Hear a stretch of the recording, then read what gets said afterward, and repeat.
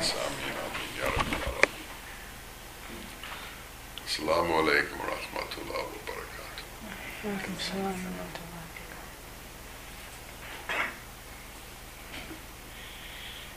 If you're ever in Florence or in Rome, one of the things that you will notice is there are an enormous number of paintings of Jesus. And many of these paintings have him on a crucifix. And what's interesting about these paintings is that being crucified is certainly a most unpleasant experience, about as unpleasant experience as you can imagine. But the face of Jesus on these paintings is always serene. And if we can understand at least the intent of what the artist is trying to portray, or the point that they're trying to portray, we can understand a lot about our own existence and our own life and what we should be trying to do. Now, most of the time, we're not in the process of being crucified. But some of the time we are, and a lot of the time we're in difficult situations. And the world is constantly pushing and pulling and ripping at us in so many different ways. It pulls and pushes us in economic ways. It pulls and pushes us in emotional ways. It pulls and pushes us in familial ways, in relationships. And then, of course, there's the body that pulls and pushes us and degrades as we get older. We are constantly in the midst of suffering through some kind of difficulty. The world is a place that is full of difficulty. It's its nature. Anything that decays is in difficulty, and the world is constantly decaying and rebirthing, and so are we. We're part of what's decaying. Civilizations decay. We may be witnessing that in our civilization right now. If we look at the history books, all the civilizations that were before us decayed. The question is, in the midst of all of this, what would the painting of your face look like? And who knows better what that is than each of us?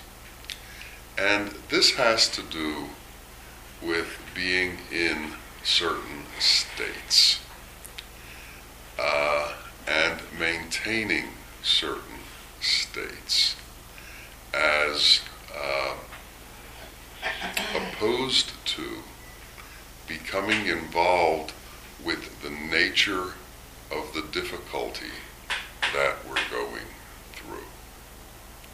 So, we either buy into the difficulty and become the difficulty and signify that we are that difficulty, or we detach from the nature of the various difficulties and enter into a state of serenity within the midst of all of the difficulties.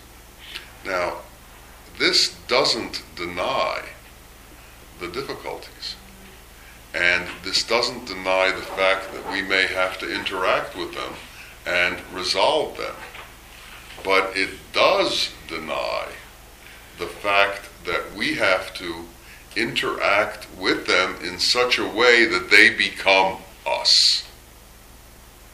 We can be separate from them, and we need to figure out how to do that for our own life. Now, it's very easy to watch somebody who's good at it and say, wow, isn't that amazing? Well, it may be, but it doesn't do you a whole lot of good unless you understand what they're doing and begin to implement it in your own life. We have to enter into a state of serenity. We have to enter into a state of peacefulness. We have to enter into a state of calmness. We have to give up our identification with the trauma of this world and identify ourselves with something greater than that, something beyond that. The trauma of this world is never going to stop. It is the nature of this world to be in trauma. And these traumas erupt constantly in different places.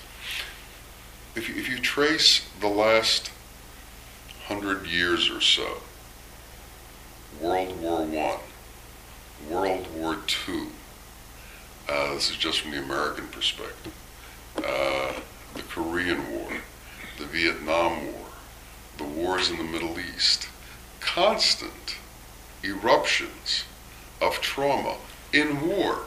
How about the economic traumas? The Great Depression in the late 20s, all of the recessions and downturns that have happened after that.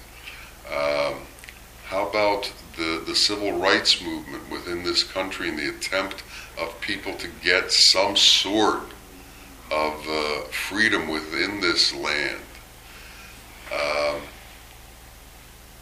In the midst of all of that, certain people were able to maintain their dignity. One can't help thinking of Martin Luther King's speeches in the middle of going to jail, being threatened with death, and still maintaining his sense of serenity, even though he was in the eye of the storm and it was revolving all around him. Well, for each of us, that storm is just as difficult. For each of us, we can only know the extent of what we're put in the midst of. But comparisons of one person's difficulty to another person's difficulty are sort of odious. We don't need comparisons, but we should understand that there's a lot of difficulty. And even though if we were to put on our critic hat and begin comparing, we could say, oh, it's not so hard for him, it's blah, blah, blah, blah. This is a goofy kind of mind exercise. We should understand that everybody goes through the trauma of birth and the trauma of death and the trauma of life. And everybody has their difficulties. How they deal with it is what is their measure of real humanity and their measure of becoming a true human. We're all in the midst of decay, of every imaginable sort, and each of us has to deal with it. And can we remain serene? Can we stay in a state of compassion towards others?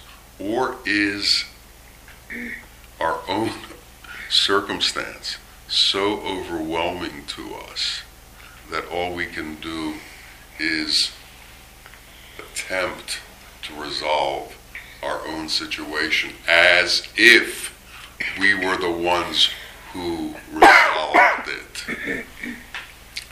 There's a Zen story that I heard years and years and years ago while I was still in school, where they were talking about the state of peace. And he said, imagine yourself being chased by a tiger,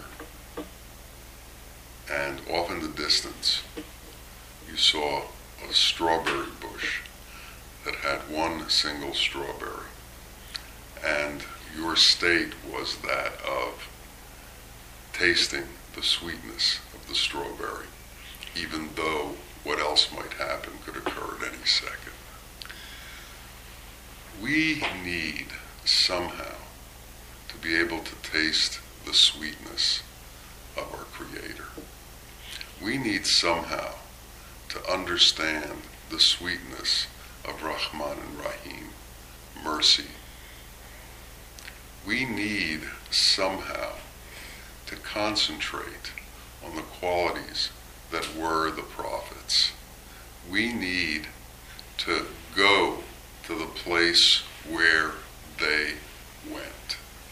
Consciousness is a state, and we can all share that state. We can share that state of consciousness, and that's truly where unity exists. If we share that state of consciousness that is serene, we can then really begin to know people, because we know them through serenity. In the story of Jesus, as he's on that cross, he is asking that his Father, God, forgive those who've done what they do to him, because they know not what they do. This allegory has for years and years and years been the center point of a religion that's supposed to be focused on forgiveness. We need to be focused on forgiveness. We need to be focused on the faith that there is more to our existence than this world. And we need to focus an enormous portion of that which we pay attention to understanding that. Yet, it's like many people in this world have forgotten that this life is just one portion of existence. The Pope just issued a proclamation that much of the world seems to have gotten amnesia about God. They've just forgotten about it. Well, have we forgotten about it? Because if we have forgotten about it, we're not going to be able to find that place of serenity. Because the serenity exists from him, through him, and within him. And we have to find our way into that place. We have to be able to concentrate on him in such a way that he becomes of tantamount importance, and the place where that takes us becomes of tantamount importance. And all of the difficulties, all of the different emotional, relationship, bodily difficulties that we go through, economic, become less important to us than our relationship with Allah. It's in doing that that we become free. And without doing that, we not only are burdened by all of the decay of the world, we become slaves to the decay of the world. And we enter into that slavery, unless we fight it, willingly. We say, this is our state, this is where I'm stuck, and this is what I have to deal with. As opposed to, yes, all of this is going on, but this isn't who I am. What I am is way beyond this. What I am is much greater than this. If you look at the lives of each of the prophets, they all went through tremendous difficulty. Muhammad, peace and blessings be upon him, was driven from his own town. He had to escape because they tried to kill him. When he left and ended up in Medina, the people from Mecca went after him, still trying to destroy him. He visited certain towns where they threw stones at him. Yet he never asked for revenge against these people. There was always forgiveness. Moses went through enormous difficulty with the people he was put with. They attacked him in various ways. One of them was, Moses, why do you hold yourselves above us? We are all chosen to leave Egypt. Just because you came first doesn't make you any better. They wouldn't listen to him. They abandoned him. Each of the prophets went through that difficulty, but they didn't lose their relationship with Allah. That relationship was maintained, and the words that came from their mouths was the constant reutterance of the need to maintain that relationship, and that the Savior of our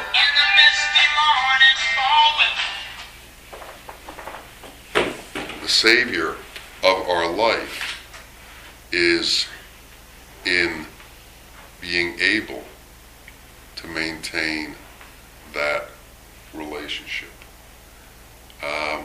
We need to understand that.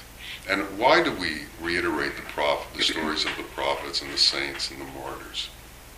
So that we see and have examples of the ones who were able to do it, and apply that towards our own existence. Everything that we have been shown is for our life. Every prophet that came was for our life. Every revelation that's happened was for our life. We have to understand the enormous effort that's been made by so many people on behalf of our lives. Each one of us is supremely important to Allah. And when we understand this, our lives will begin to change. Also, when we understand the supreme importance of our own life, we'll then also be able to truly see the supreme importance of everybody else's life. And that's when we begin to see and understand unity. That's when we begin to see the true interconnectedness between all of us. And as we see that, the cycle of things becomes clearer, and it becomes easier for us to stay in that place that's connected to Allah. That is the only reality. Everything else fades. That maintains. And we need to be able to focus on that. The ghosts of our past and the ghosts of our present will constantly haunt us. The shadows, that's what ghosts are. The shadows will fly in front of us, showing us scenes of what could have been and what may have been, showing us scenes of imagination, if only. Serenity never says if. Serenity maintains in the situation that's been given, and instead of saying if, says irrelevant to all of these ghosts of the past and of the future and all these visions that fly through our head. The ability to react and say irrelevant takes incredible strength and incredible focus, because it says, I know what's real. I know what's important. I know what needs to be done. It's been shown to me through all of those who came before me, who had the appropriate focus and took their time and their effort in order to explain it to the rest of us. So, in this month of reflection, in this month of fasting and attempting to understand ourselves better, in this time of purification, let us detach ourselves more than ever from the decay of this world, from the difficulty of this world, from the constant attempt of this world to drag us into its chaos.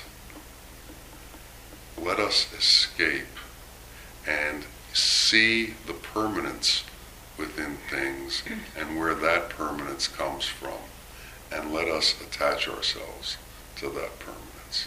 May Allah make this all clear to us. May He allow our vision to be able to see the extent of His pervasive nature in everything that we see, so that we focus on that. May it be so. Ameen. Ameen.